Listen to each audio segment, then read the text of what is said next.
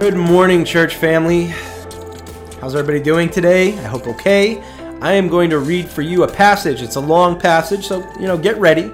But this passage has been kicking my butt this week. Let's talk about it, okay? I'm going to read. It's from John 11, and it goes like this. It says, "Now a certain man was ill, Lazarus of Bethany, the village of Mary and her sister Martha.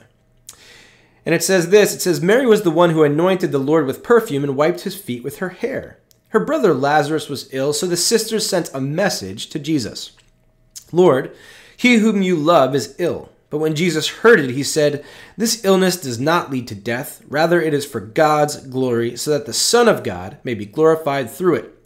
And accordingly, through Jesus, he loved Martha and her sister and Lazarus. And after having heard that Lazarus was ill, he stayed 2 days longer in the place where he was.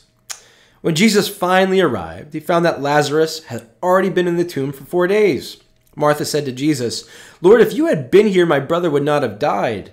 But even now I know that God will give you whatever you ask of him.' And Jesus said to her, 'Your brother will rise again.'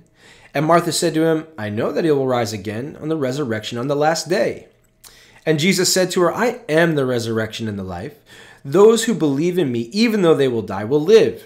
And everyone who lives and believes in me will never die. Do you believe this?' She said, 'Yes, Lord. I believe that you are the Messiah, the Son of God, the one coming into the world.' And when Jesus saw her weeping, and the Jews who came with her were also weeping, he was greatly disturbed in spirit and deeply moved. He said, 'Where have you laid him?' And they said to him, 'Lord, come and see.' And Jesus began to weep. I have said this for the sake of the crowd standing here, so that they may believe that you sent me." And when Jesus said these words, he cried out with a loud voice, "Lazarus, come out!" The dead man came out, his hands and feet bound with strips of cloth, his face wrapped in a cloth. And Jesus said to them, "Unbind him, let him go." And many of the Jews, therefore, who had come with Mary and had seen what Jesus did, believed in him. But some of them went to the Pharisees and told them what he had done. So the chief priests and the Pharisees called a meeting of the council and said, "What are we to do? This man is performing many signs. If we let him go on like this, everyone will believe in him, and the Romans will come and destroy both our holy place and our nation." This is from John 11. Oh boy. What a bizarre passage. Super bizarre passage. Okay, a couple bizarre things. Jesus knows that his friend is dying, and yet he stops and he doesn't go to the place where his friend is. He waits till his friend dies. Odd, I know, right? In fact, the place where his friend dies is in Jerusalem, and people want to kill Jesus in Jerusalem. He goes there anyway. He waits until Lazarus is in the tomb for 4 days, and Mary says, "Hey, Jesus, my brother is going to smell bad at this point." This is where the King James Version is absolutely gold, because the King James Version says, "Lord, by this time he stinketh." Oh, so good. I love stinketh, right? Lazarus is raised from the dead, and then Scripture tells us that that he comes out looking like a mummy. All right, it's an odd story. And I got to tell you, right now, this story is kicking my butt. And it's kicking my butt not because Lazarus is raised from the dead. In fact, I, right now, don't care. I don't care that Lazarus was raised from the dead. Maybe that sounds blasphemous. I don't know. But here's the thing, and this is the thing. There's other miracles in this story. I want to talk about the other miracle I see in this story. In fact, here's the miracle that I see in this story. When I drill down into this story, the thing that strikes me and moves me and calls me to preach is grief. So I'm going to retitle this story, and I'm going to call it The Miracle of Grief. Because honestly, y'all, right now, I'm grieving.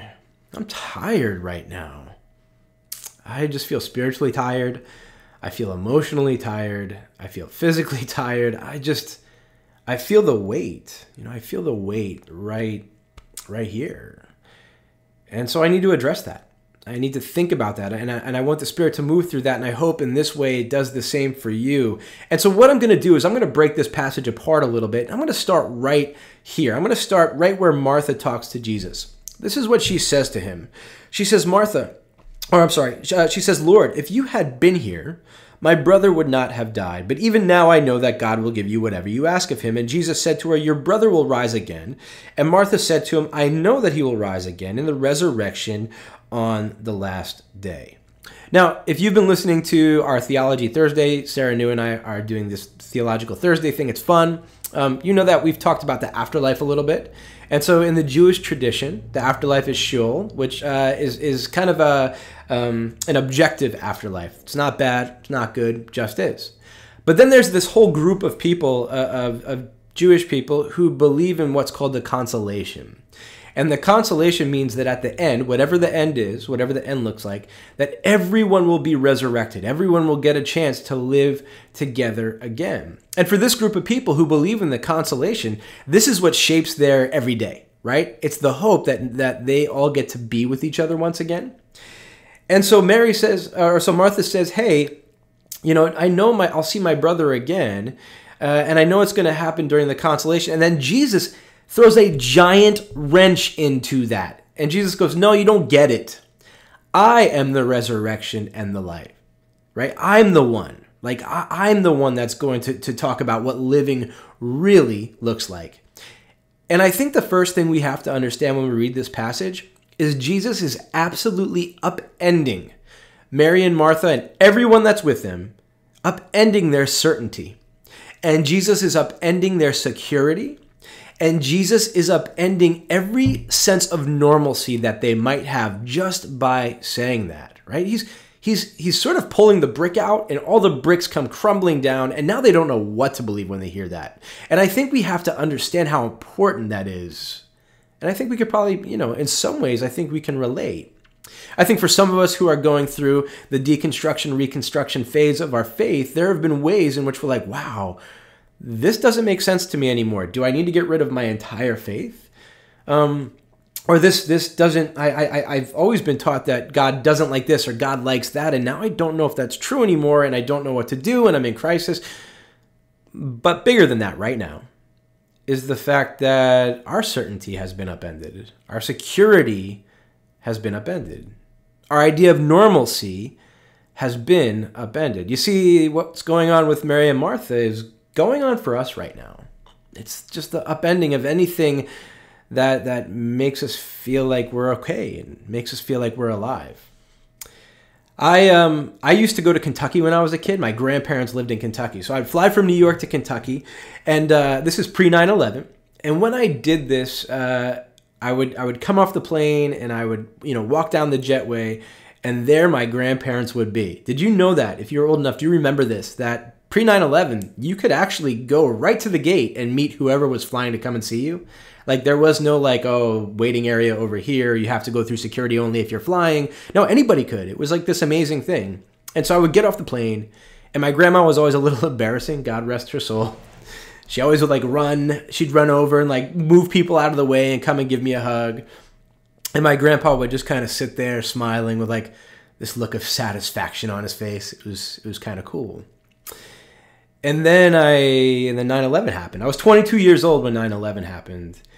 And a couple months later, I went back to the airport, and sure enough, the lines were, hours long, right? And if you didn't have a ticket, you weren't getting in. And I remember just kind of mourning and being like, oh man, remember when people could just be anywhere in the airport with you and they could meet you? And remember when security lines were literally 5 minutes long and all the rest? And I was like, things are so different. That's been taken from me. And with this has been taken from us, right? This isn't just something that happens at an airport. This is our life. The certainty that things are okay, that's been taken from us. The idea that we are secure, that's been taken from us on a large scale. The idea that we can be certain that everything's going, it's going to work out. We're not going to have to deal with pandemic. We're not going to have to deal with any issues. That has been taken from us. And what do we do when things are taken from us? Well, I think in some ways we kind of act like the Pharisees. We do this, and it says this. It says the chief priests and the Pharisees called a meeting of the council and said, what are we to do?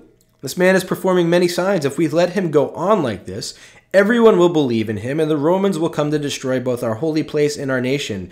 What we do is we say, hey, I want to keep it normal. I want to keep it the way it is. I don't want to mess with this at all. And so we start going through those first stages of grief, right? Denial, anger, and bargaining. well, I'm just going to pretend that this doesn't exist and I'm not going to wear a mask because that's ridiculous and it's my right not to. Or I'm going to be angry and I'm going to go protest my right? Or I'm going to, whatever the case may be, or I'm going to bargain, right? Churches can reopen now, okay? Even though it's not safe, let's do that because it gets us back to a place where everything doesn't feel upended and I have a little sense of certainty again, right? And I think what Jesus is showing us here by upending certainty, by upending belief, by upending security for Mary and Martha and everyone with her, is Jesus is showing us that is essential. It is essential to have to go through this kind of grief. It's essential to feel like we are outside of grace. It is essential for us to feel outside of security. It does stinks, right? It stinketh. It feels like we've been abandoned. But it matters in God's kingdom. God says, I'm the resurrection and the life, and then he starts to show us what it looks like to be the resurrection and the life. And the first thing we are shown is that our grief does not need denial, it does not need anger, it does not need bargaining, as much as those are important steps. But we need to know that the resurrection and life means that it is okay to feel upended. It is okay to feel grief. And it's okay to acknowledge that this all stinks. It's okay to acknowledge that. And so when I think about 9/11 and all that happening, and I think about, the remember when we didn't have, I don't even know what the remember when's going to look like. Remember when what? We couldn't shake hands, or we could shake hands? Remember when we could hug? I don't even know yet. But I think part of the miracle is that Jesus is showing us that it's okay not to know. It's okay to grieve what's going on right now. That's an okay thing. Right? We don't have to be like the Pharisees who are like, I just want to go back to normal. There is no normal anymore. You see, grief, any kind of loss, like grieving any kind of loss, is a miracle. It shows us what it looks like to be fully alive. Do not be afraid of it. Right? Do not try to push it away. Don't take dumb drugs to try to get rid of it. Don't go protest at a Capitol to try to get rid of it. Just embrace it. And when we start to embrace it, what happens? Well, Jesus shows us what it looks like. Jesus shows us what happens. It says, Jesus began to weep. Jesus began to weep. Did you know that's the shortest verse in all of Scripture? Powerful, though. Jesus began to weep. So 2 weeks ago, my grandfather died. And he was 96 years old. And yes, it was the same grandfather who used to meet me at the airport.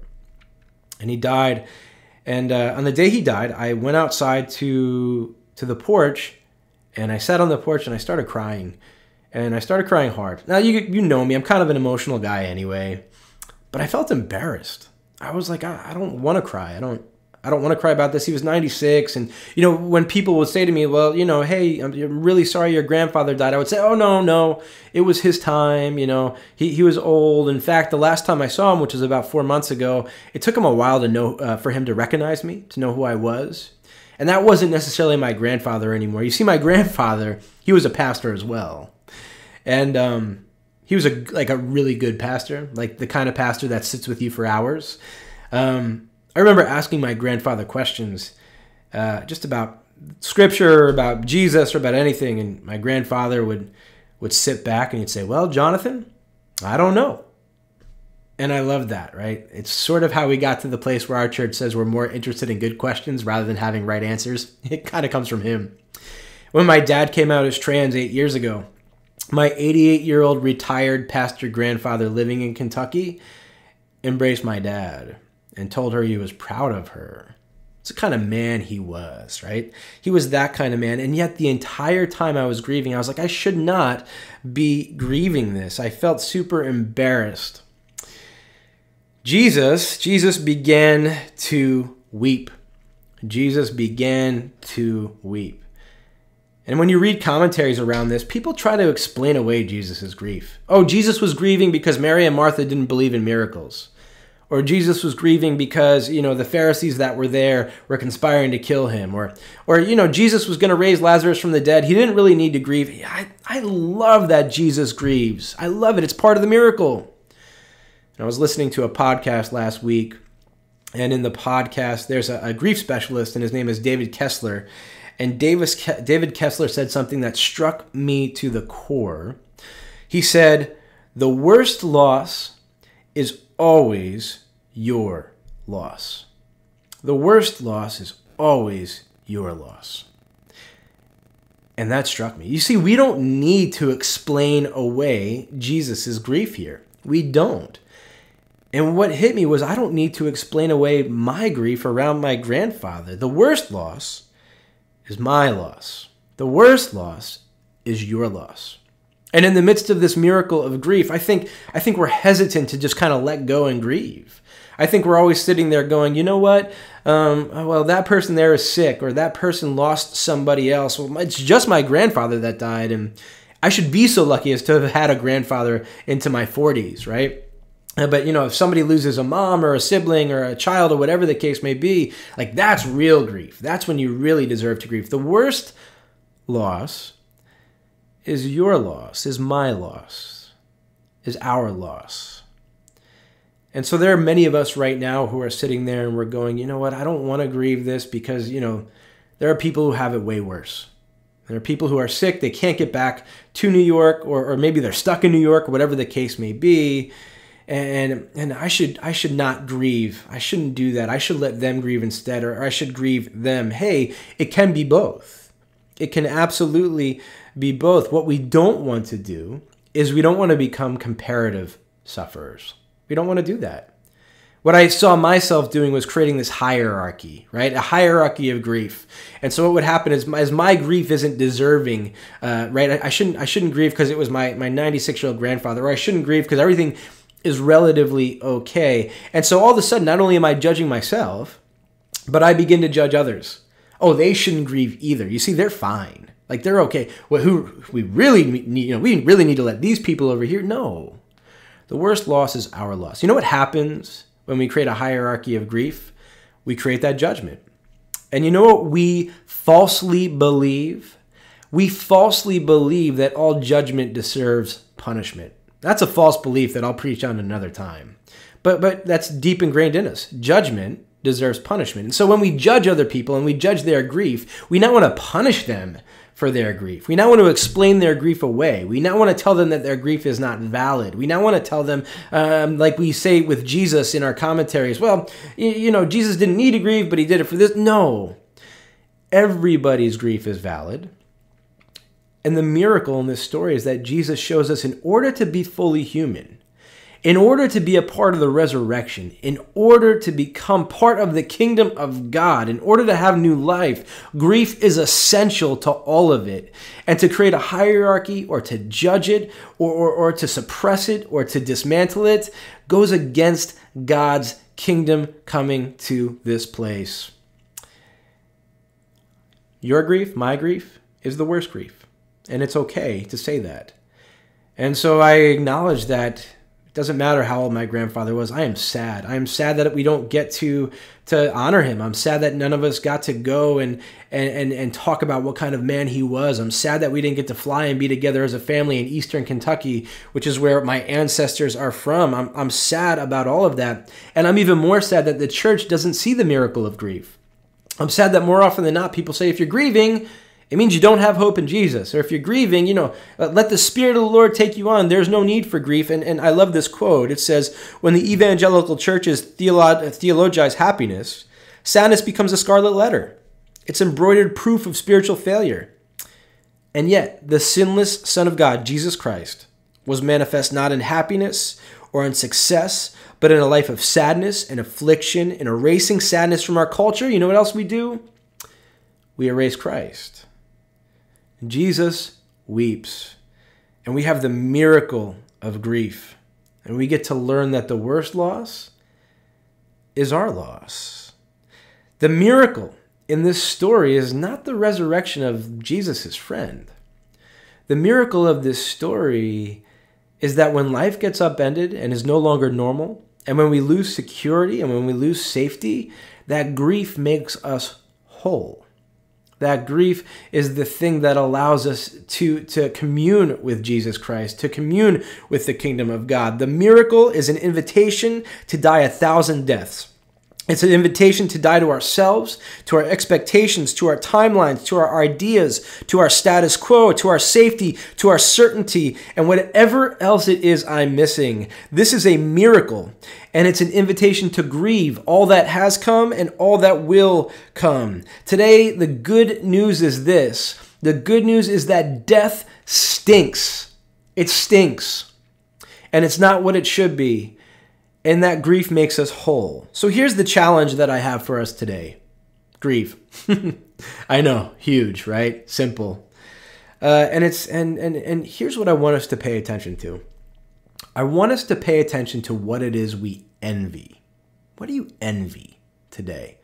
Now, we're always told that envy is a bad thing, right? And I think we're talking more about material envy. Like, listen, I don't know what it is in me, but I've always wanted an Audi. Maybe one day I'll get one. I don't know. Sometimes I'm like a little jealous of people who have Audis, but that's not the kind of envy I'm talking about. I'm not talking about material envy. What is the thing that you see it and this makes me angry. Oh, I can't believe that person did this, or I can't believe it's happening. I know for me right now, I'm angry, like really angry about people who are holding church services. And what I started to realize is I was like, I'm actually envious of people who are holding church services. I know it's not right. We're in no shape to, we're not even close to being ready to go back and being in physical space with each other. But I'm envious because I miss my community. I miss hugging each of you. I miss seeing you. I miss being able to talk to you about what's going on. I miss singing together. I miss taking communion together. I miss that physical connection, right? And so I'm paying attention to what I'm envious of, because what I'm envious of gets me to the place, or gets me to the thing that I have to grieve. And I have to grieve not being with you right now. What do you envy right now? What are you envious of? Pay attention to it, because that thing, it might be what you need to grieve. It might be what you need to let out. And once you get to that place, do not do it alone. Don't grieve alone. I've been trying to grieve alone, and I gotta tell you, even in preaching this message right now, I am so thankful. I'm so thankful that you are a church community that allows us to be vulnerable. I'm thank you that you are a church community that allows leadership to be sad when we need to be sad, to be depressed when we need to be depressed. Thank you for being that church community. I'm glad that I don't have to grieve alone. You don't have to grieve alone either. We have a care team, and it was started by Zenefa Frank, and it's amazing. And there are incredible people on it already. But if you have grief, reach out. We'll connect you to our care team. We'll connect you to counseling. We'll connect you to people who can help you process your grief. You are not alone in it. And your loss is important. Your loss is the worst loss, right? You don't have to push it away. You don't have to try to go back to normal. Grieve it. It's okay. Grieve it in community. In groups. Join a group. I ended up joining the second Crown Heights group. And when my grandfather got sick, I felt really embarrassed doing this, and I did it anyway. I just sent a message in our WhatsApp group, and I said, hey, all, I'm not doing well. Can you pray? And you had a group of people, some of who I don't even know that well, who all responded, I'm praying. I'm here for you. We're going to go through this together. And that was amazing. It was important.